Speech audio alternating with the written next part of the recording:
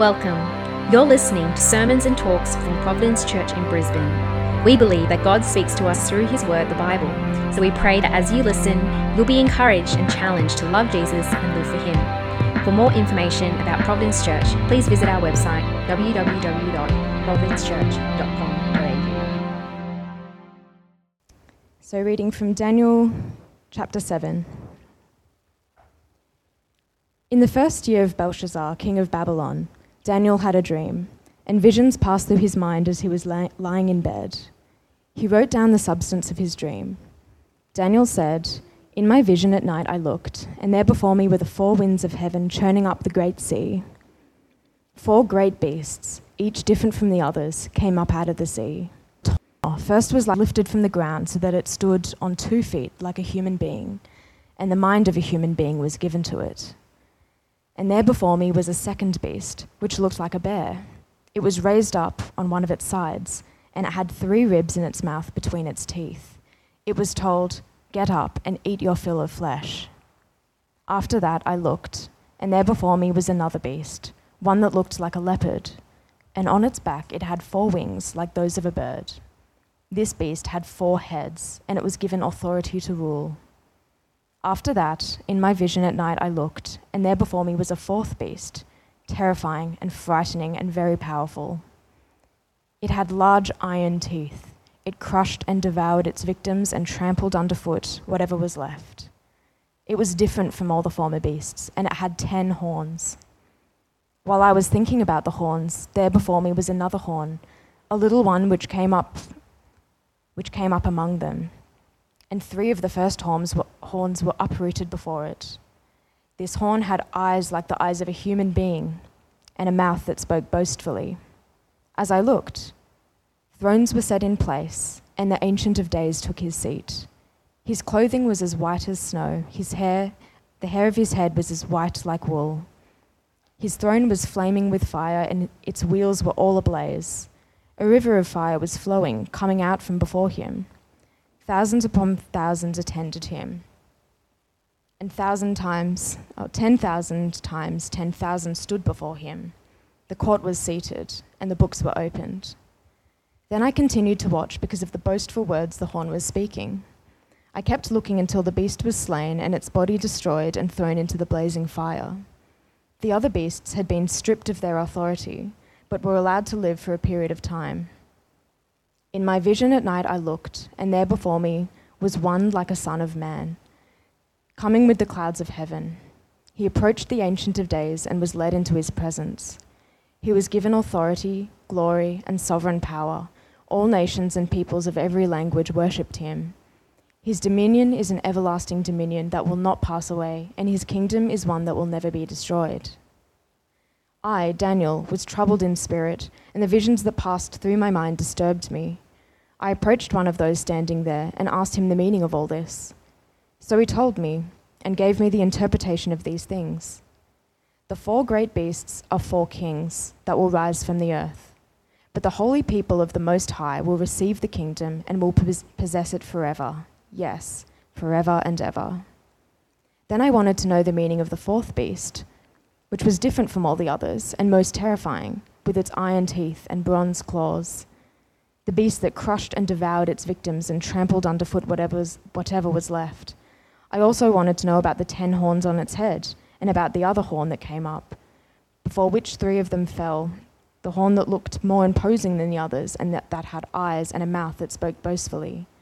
As I watched, this horn was waging war against the most holy people and defeating them, until the Ancient of Days came and pronounced judgment in favor of the holy people of the Most High. And the time came when they possessed the kingdom. He gave me this explanation. The 4th beast is a 4th kingdom that will appear on earth. It will be different from all the other kingdoms, and it will devour the whole earth, trampling it down and crushing it. The 10 horns are 10 kings who will come from this kingdom. After them, another king will arise, different from the earlier ones. He will subdue 3 kings. He will speak against the Most High and oppress his holy people and try to change the set times and the laws. The holy people will be delivered into his hands for a time, times and half a time. But the court will sit, and his power will be taken away and completely destroyed forever. Then the sovereignty, power, and greatness of all the kingdoms under heaven will be handed over to the holy people of the Most High. His kingdom will be an everlasting kingdom, and all rulers who will worship and obey him. This is the end of the matter. I, Daniel, was deeply troubled by my thoughts, and my face turned pale, but I kept the matter to myself.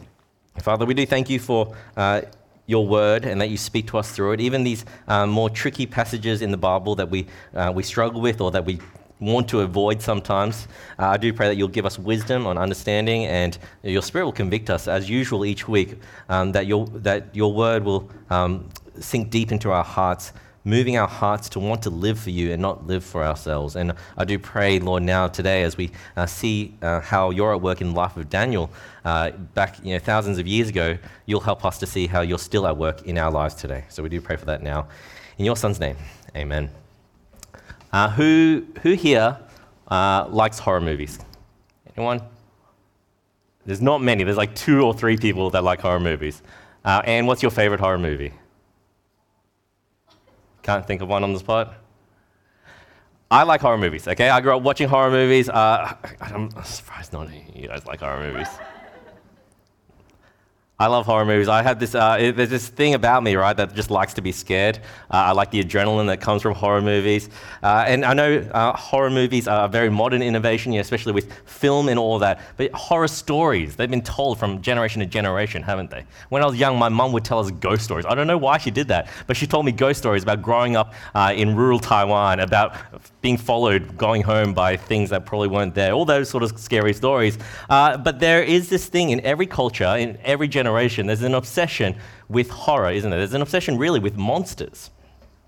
Monsters to scare children or to tell children how to stay in line. What's been really interesting, though, the social studies have been identified this. The studies into this have identified that when humans are facing certain fears in the world, the storytellers, particularly in film, in movies, will find a way to put a face to that monster. Put a face of a monster to that fear, A prime example of this, right, is during the 80s and 90s. What was going on in the world? The AIDS epidemic was growing. There was a lot about AIDS, and that was a really bad time for the world, for society. And what happened, what coincided with that in the film industry, in the horror genre, were movies about Dracula, movies about vampires. That came up around the same time in the 80s and 90s. Coincidental? Maybe. But it's an interesting theory, isn't it?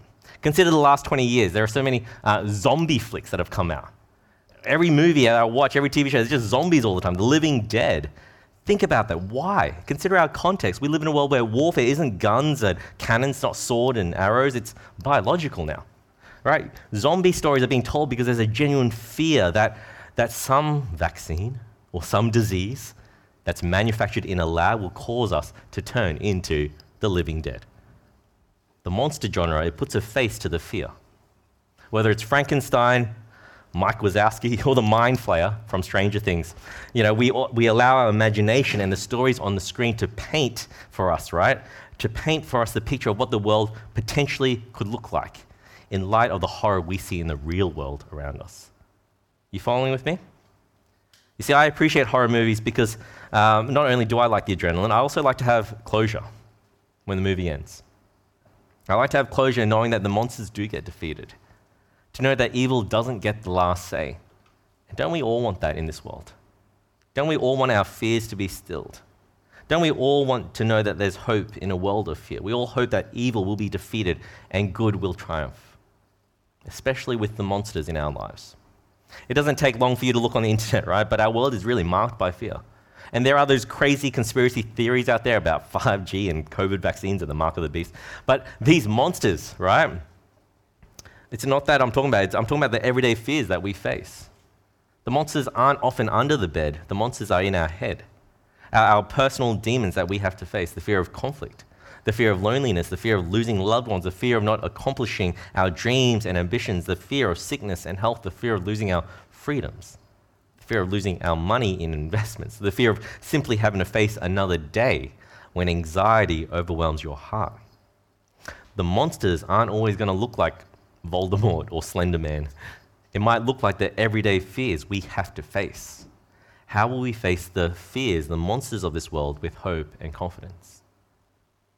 See, this section of Daniel shows us this vision he sees of monsters that reign over the world.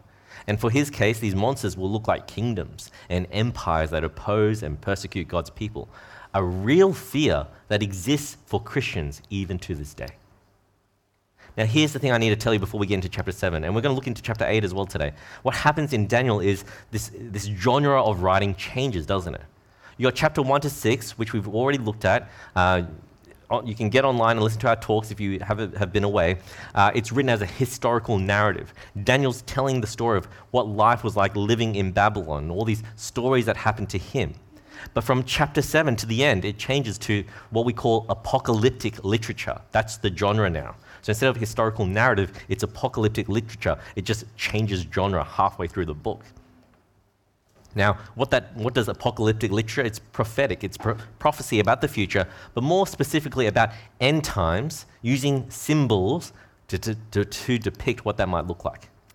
Now, if you're new with us or new to Christianity and this whole stuff, this Bible reading that Georgie read for us sounded whack, well, don't worry.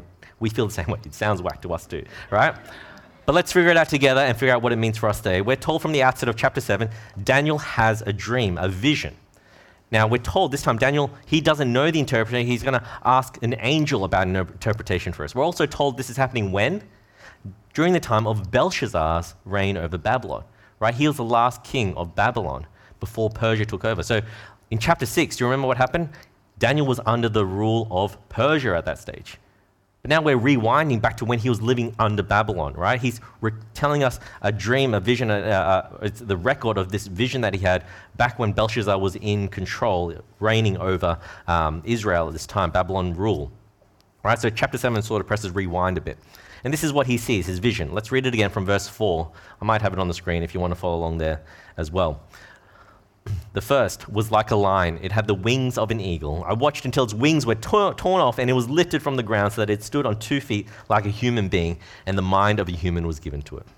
And there before me was a second beast, which looked like a bear. It was raised up on one of its sides, and it had 3 ribs in its mouth between its teeth. It was told, "Get up and eat your fill of flesh." After that I looked, and there before me was another beast, one that looked like a leopard. And on its back it had 4 wings like those of a bird. This beast had 4 heads, and it was given authority to rule. After that, in my vision at night, I looked, and there before me was a 4th beast, terrifying and frightening and very powerful. It had large iron teeth. It crushed and devoured its victims and trampled underfoot whatever was left. It was different from all the former beasts and had 10 horns. While I was thinking about the horns, there before me was another horn, a little one, which came up among them, and 3 of the first horns were uprooted before it. The horn had eyes like the eyes of a human being and a mouth that spoke boastfully. Now, I got my second COVID vaccine yesterday, and I was thinking, when am I going to grow feathers out of my back or grow another head? But it hasn't happened yet. But this is what people imagine, things like this, the fears that we have. It sounds hectic, right? But remember in chapter 2 what happened. Nebuchadnezzar had a dream. Chapter 2 of Daniel, Nebuchadnezzar had a dream, the king of Babylon. He had a dream of a statue with 4 different metals. Do you remember that? The first metal was gold, then silver, then bronze, and then iron. And then a big rock struck the statue and toppled it all. Now, we were told back then, and from the sermon as well, that Babylon was the gold part of the statue, the part of the precious metal that represented that was represented by gold. And afterwards, each precious metal was represented by kingdoms that were going to come after, right? And we know in history the kingdoms that came after Babylon were Persia, Greece, then Rome. If you remember that talk as well, I said the rock that's going to come is going to be Jesus, the kingdom of God, which is going to fill the whole earth. That's what we saw in chapter 2. Now here we're in chapter 7. Daniel's got a vision. Instead of 4 types of metals, what do we see? We see 4 beasts, don't we? 4 beasts that rise up. 4 monsters that represent kings that will rise up, kingdoms that will rise up. And we can have some confidence, right, that these monsters in Daniel's vision are the same kingdoms we heard about in chapter 2. Look, the first one, a lion with wings of an eagle, lifted to stand on 2 feet with the mind of a human. Do you remember what happened in chapter 4 of this book in Daniel? Nebuchadnezzar, he was turned into a beast with feathers. And then Nebuchadnezzar was raised back to be a human again, back on his 2 feet again. He was restored to being a man. It sounds a lot like this beast here, doesn't it? The vision is echoing what happened in chapter 4, a real life story that happened to Nebuchadnezzar. The next one, this is interesting, it was like a bear. But on one side of it, one side was bigger than his other, right? So I'm imagining a bear where, he's doing bicep curls on the right side more than the left, right? He's big on one side. He's like Roger Federer. He's got a big right arm. It's bigger than his left arm. But not only that, he's not only lopsided, he's got ribs coming out of his mouth, right? And between his teeth. That sounds like a monster to me. Would you rather be lopsided or have ribs coming out of your mouth? I'm not sure. It sounds freaky. But this is a description of the great kingdom after Babylon. Who's that? It's Persia. But not only Persia, it's Persia and Media, isn't it? The Persians and the Medes come after Babylon. And we all know Persia is the greater empire, and Medes is the smaller one. But they come and they take over Babylon, right? So there's this bear that's lopsided. One side is bigger than the other because that's Persia and Media. Interesting, isn't it? Now let's keep going. We keep going. The next one is a four-winged, four-headed leopard looking like creature, right? And if we think about what happened with Greece, we think of it's like a leopard swiftly conquering the Persian Empire. From the Mediterranean to the north of India, the great Alexander the Great, who ruled over Greece when they took over the Persian Empire, he came swiftly like a leopard, with wings like a leopard as well, wings on a leopard. It's crazy because if you actually look into history, I had to go into history.com for this, he went up against Persia with only 50,000 men against a 250,000 Persian army. 4 heads and 4 wings though, what's that got to do with anything?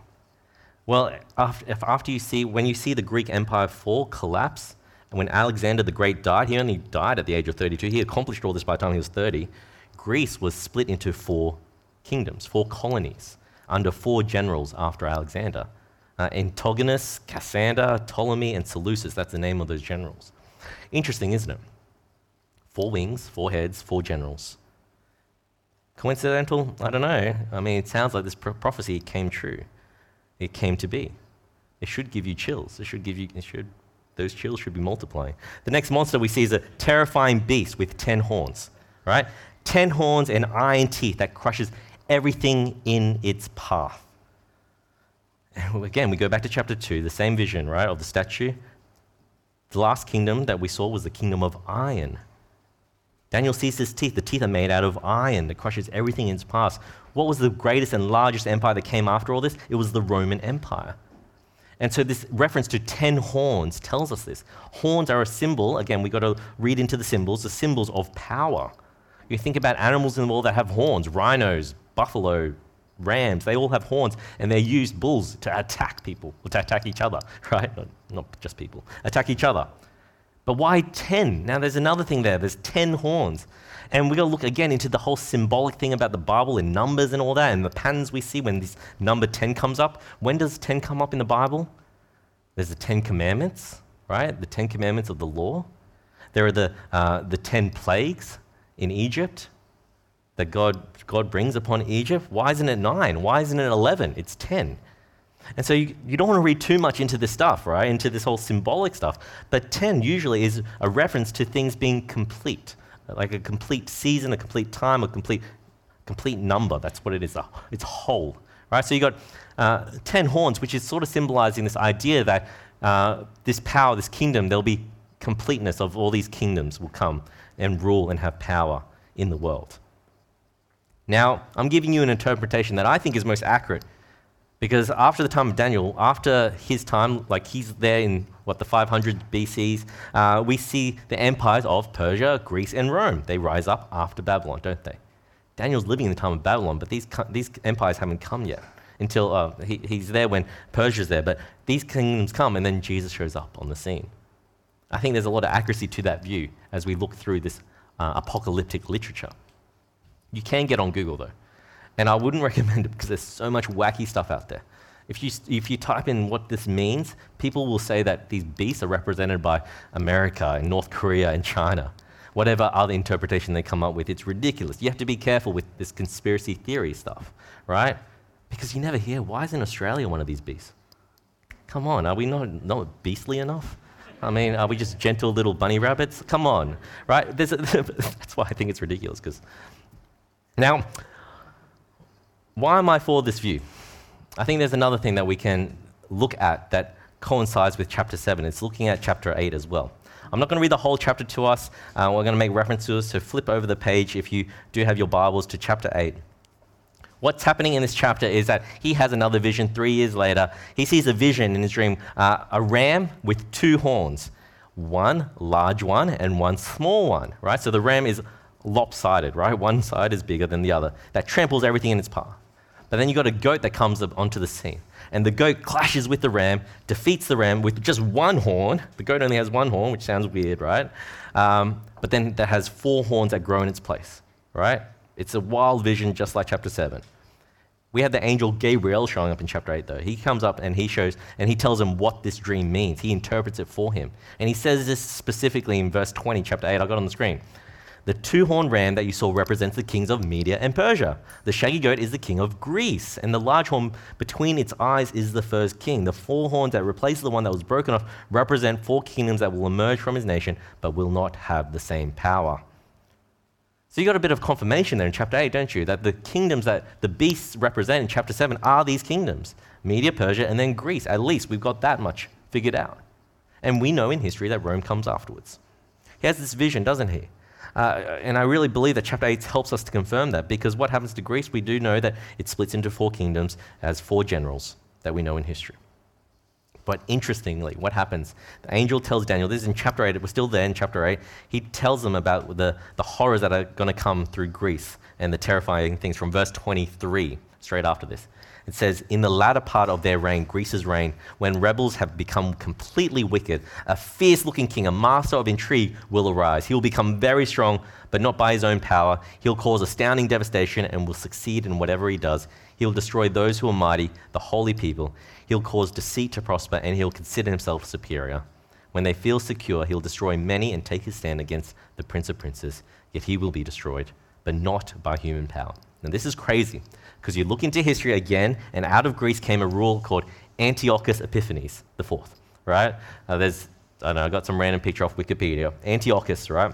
He oppressed the people. I don't know if it's there. He sat with in the holiest and holies of the palace, and he would eat kosher foods like pork in the middle of the temple, which was an affront against God.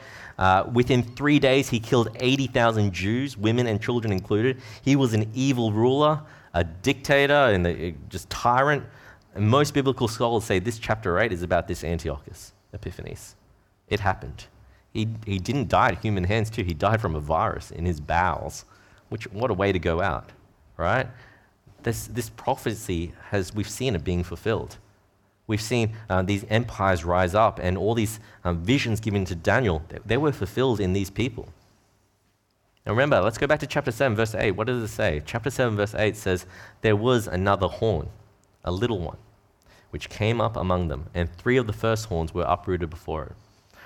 This horn had eyes like the eyes of a human, and a mouth that spoke boastfully. This could be a reference to Antiochus Epiphanes, but it's probably not. I think this small, arrogant horn represents people who will come in the future who oppose God and oppress God's people, leading people away from Christ and from God. If you go into the New Testament, you'll hear the term Antichrist. You guys have heard the term Antichrist before, haven't you? The idea of being the Antichrist is really a New Testament word that's about being anti-God and anti-Jesus, essentially. Seen in people in the world who have power and use that power to take people away from God. It comes up in Revelation. All this apocalyptic literature and Revelation in your Bibles talks about the Antichrist as well, these beasts. We don't know who for sure is the Antichrist, though, and I don't think we should speculate. You can say the Antichrist has come throughout history, though. It was in the spirit of Antiochus. It was in the spirit of the Hitler and the Pol Pots in history, who saw human life as disposable. Back in the 1600s, the Protestant church, they believed that the Pope was the Antichrist, for real, because he led people away from Jesus in corruption, filled his pockets with money. The Pope was the Antichrist. That's what people believed for hundreds of years. You go on the internet, again, trusty Google, and you'll see YouTube videos about who the Antichrist is. Who do you think the Antichrist is in today's world? In the last maybe 20 years, a lot of people thought Oprah was the Antichrist. Might be true. Let's not speculate too much, right? But we should be aware there is a spiritual war happening in the world. And the spirit, at least, of the Antichrist is at play. Leading people away from God, oppressing God's people. It's happening. And so this mention of this little horn that's going to rise up, that's going to look like a human, speaking boastfully against God, I think that exists, but I think it exists in all of history because it's always at play. The spirit of the Antichrist is at play. You see, we have to read this apocalyptic literature again with carefulness. The symbolism in numbers and timing, it says a time and a half of times. All this time, it's a mystery to us when this will all pass. But it will pass one day. It speaks, yes, into the near future for Daniel. After Daniel's time, there will be Persia and then Greece and then Rome. Yes, it speaks to Daniel's future. It was fulfilled in those empires, but I think it also speaks into our future as well. As we look into the Bible, there's this idea of this now and not yet. Now it's happening, but it's also not yet. It's going to happen later as well. For us, there'll still be kings and leaders and influences in our world from generation to generation that will rise up and speak boastfully against God, who will oppress God's people. It's not over yet.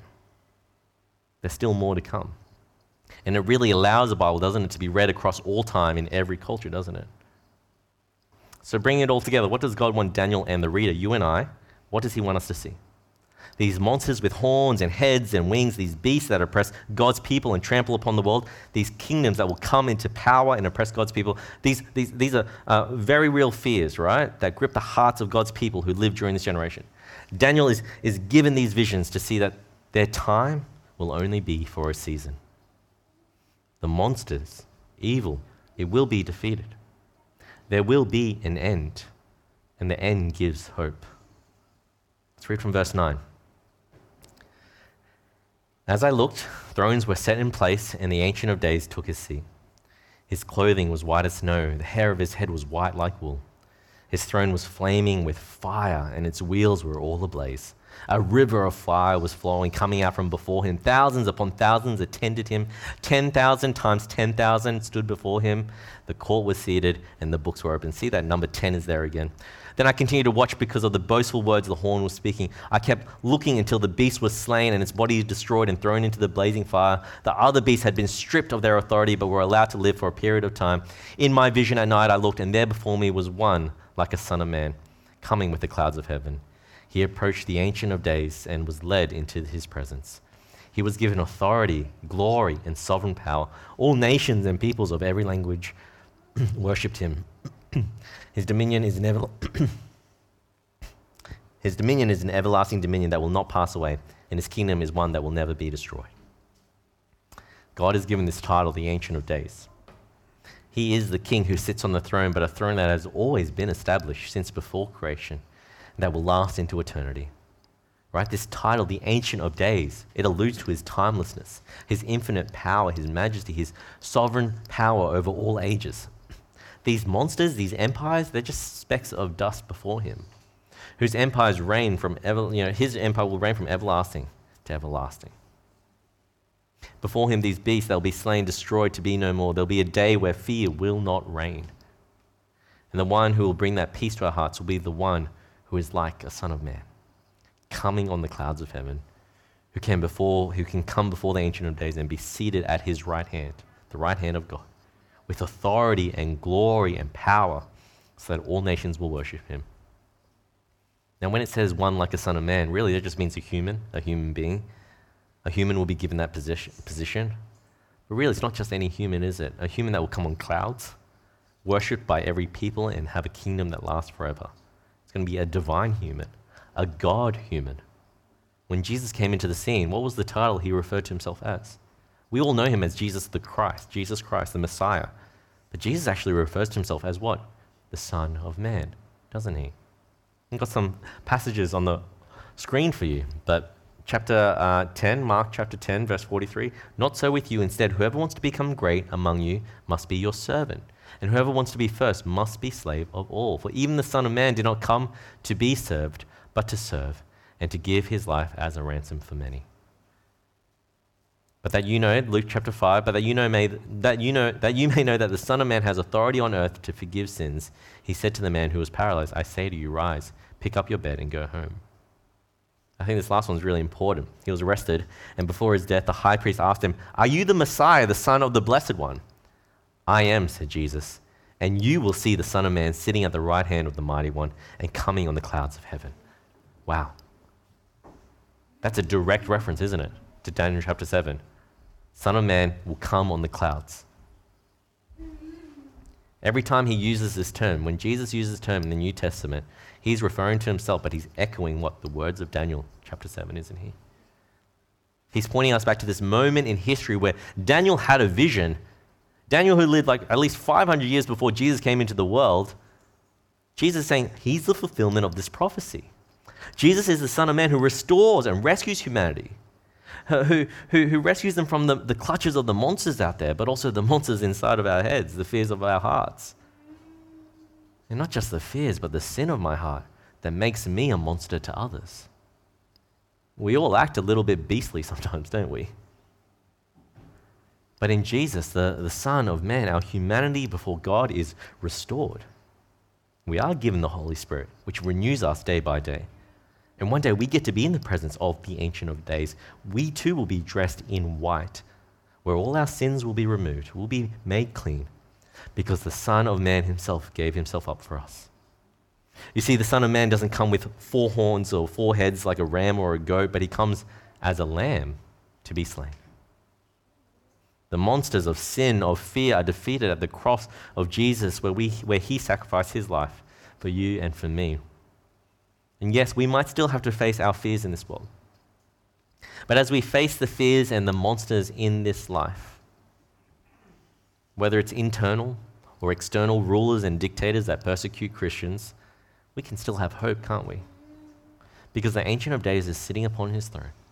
Because we know the Son of Man has risen from the grave and defeated the monsters of death and sin, sits at the right hand of God, ruling and reigning.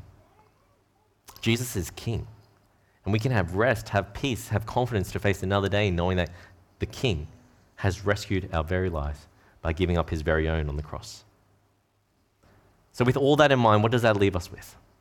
Yes, chapter 7 sounds a bit wacky, but it's actually in this very chapter that all of Daniel revolves around. The people are in exile. There's a foreign oppressive king on the throne. The future looks bleak. What does God have planned for his world and his people? Where can hope be found? How can we stand firm? All these narratives from chapter 1 to 6, all those stories about Daniel and the visions that are going to come after this, it all revolves around this key verse, I think, verse 14.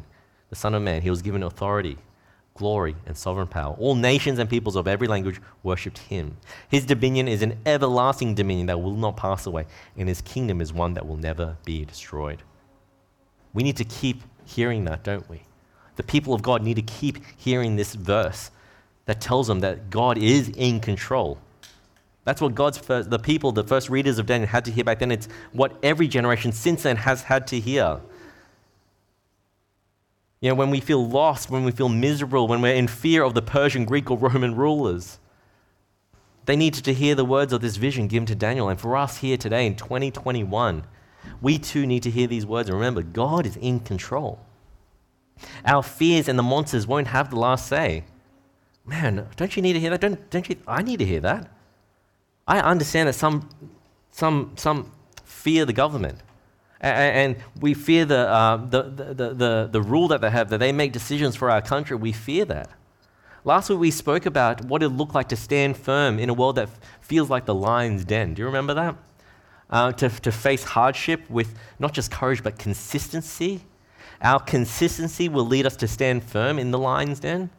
Do you remember that? We talked about it last week because the reality is Australia is moving towards a place where there will be times where you'll have to stand firm for your faith, where it will be hard to be a Christian in our country. In Victoria, there's a law being passed. It's going to come into action in February. It's called the Change or Suppression Practices Prohibition Act, right? The Change or Suppression Practices Prohibition Act. The bill was already adopted. It's coming into effect next February. There's a forum this last week with government officials, representatives, lawyers to answer questions from churches about what that might mean in Victoria.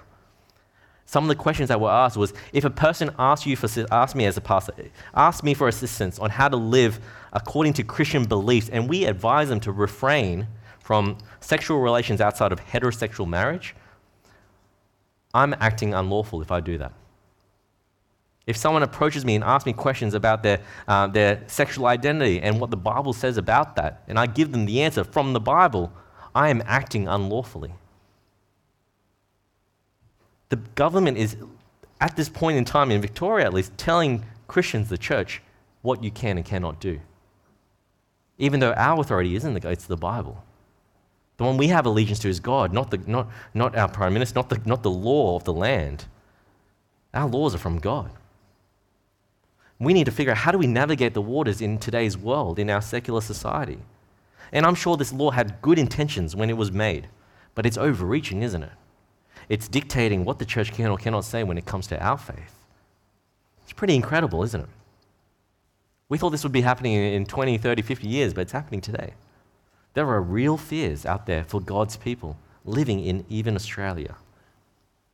I'm not talking about North Korea. I'm not talking about China where you can get arrested for being a Christian. This is our country, the West. But I know the majority of us, we're not worried about that. Our fears are more internal. We want to build our kingdoms of success and financial freedom, and our fear is that we'll get sick one day and we can't do that. We won't have the opportunity that we really want. We'll lose money in our investments, that our dreams and ambitions won't be realized. They're our fears. Our fears that control us day by day. And we know that because you can just tell by what you do each day. What are you consumed by? You know, if you're watching the stock market and the currencies go up and down every day, just all day, where are your fears? Each day we'll scroll through Instagram wondering if we'll ever have that sort of relationship, that sort of friendship, that sort of lifestyle. And we get paralyzed in fear, don't we? Because we think that'll never be me in this life. We get paralyzed in fear because we're afraid of sickness or death might come first. We're paralyzed thinking, I don't want to be alone in old age. We're worried that someone will discover that we're imposters. This identity and kingdom we've carved out for ourselves is fake and built on shaky ground. What is the monster that your heart fears? What is the beast that terrorizes you day by day? Take comfort in Christ. God is in control. Through the most unexpected of ways, he defeats the monsters, not by a sword, but through his own death. It's actually through weakness we see God flex his might and power. We can't let those fears, external or internal, rule or have control over our hearts. It's foolish to give them power when they're nothing but faceless beasts. Look to the one who truly is in control, who is the king on the throne. But secondly, see that his kingdom is eternal as well. The kings that rule over us, the idols of our heart, they only exist temporarily. We might not see the kingdoms topple in our lifetime, but we can trust that there is a kingdom that reigns forever. We have a confidence and peace because that eternal home has been secured for us in Jesus. So yes, in this life you might have to keep facing your fears. You'll find times where you feel helpless, stuck. But you can look forward, can't you, to the eternal kingdom, the heavenly home that Jesus has promised us. We live knowing there'll be an eternal dominion where we get to worship Jesus, where we'll be in the presence of love and joy and peace, where there'll be no more hurt, no more tears, no more monsters, no more fears to conquer, just peace in the presence of the Ancient of Days. See that his kingdom is eternal. But thirdly, how will we live today in light of that kingdom that reigns? If we know this truth that the Son of Man has come and has given us the keys to our future heavenly home, who will you spend this life serving? What or who will reign over your heart? You've been liberated from the clutches of the monsters that enslave us. You don't have to feel ugly, insecure, lonely, unsatisfied, discontent. You don't have to keep chasing after more because you've been given everything you need. True, the worst case scenario is you might get thrown into prison for being a Christian. It might mean that you don't get to realize your dreams and ambitions that you planned in this life. It does sound scary. But will you and I still make a resolve today that Jesus is worth living for? That he has your heart, your allegiance, even in the face of the monsters that our hearts fear? What does it truly mean for you that you give your life to Jesus, your entire life? Your heart's desires and plans? What does it mean to give and surrender everything to Jesus if he truly is the king on the throne for eternity? You see, the world is going to get worse before it gets better. The monsters will keep coming. You don't have to live in fear. You can have peace and security when you entrust and submit in your life. You're everything before the King, before the Ancient of Days. I do like horror movies. I like horror flicks, but it bothers me when I don't get closure at the end of them. when the monster or the evil isn't defeated and the movie just ends on that, to be continued note, and you're just staring at the screen and you're like, are you serious? Is that it? Did I just spend 2 hours watching a movie about something that doesn't have any closure? You just want to scream, don't you? It irks me. It would make anyone feel uncomfortable when you don't know for certain if the good guys win or if terror still reigns. We all want peace. We all want to be comforted. Well, in the real world, God shows us that victory is already secured. We know how the story ends. At the cross, we see the worst of our nightmares conquered.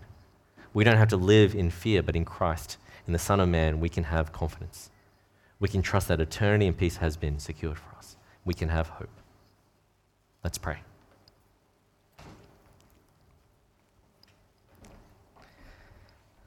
Father, we do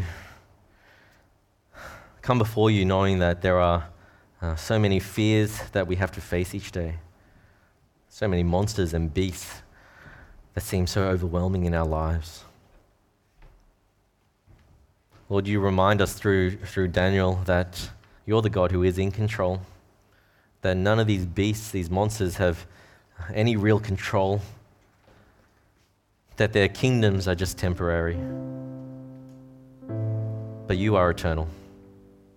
Help us to keep trusting that truth, that we have a God who sits on the throne over the universe, that was there from creation and is there from everlasting to everlasting. Help us to see that the Son of Man came on the clouds of heaven, but he came, Lord, to die on a cross for us, to be raised again on the third day so that we could have life, so that the monsters of sin and death could be conquered.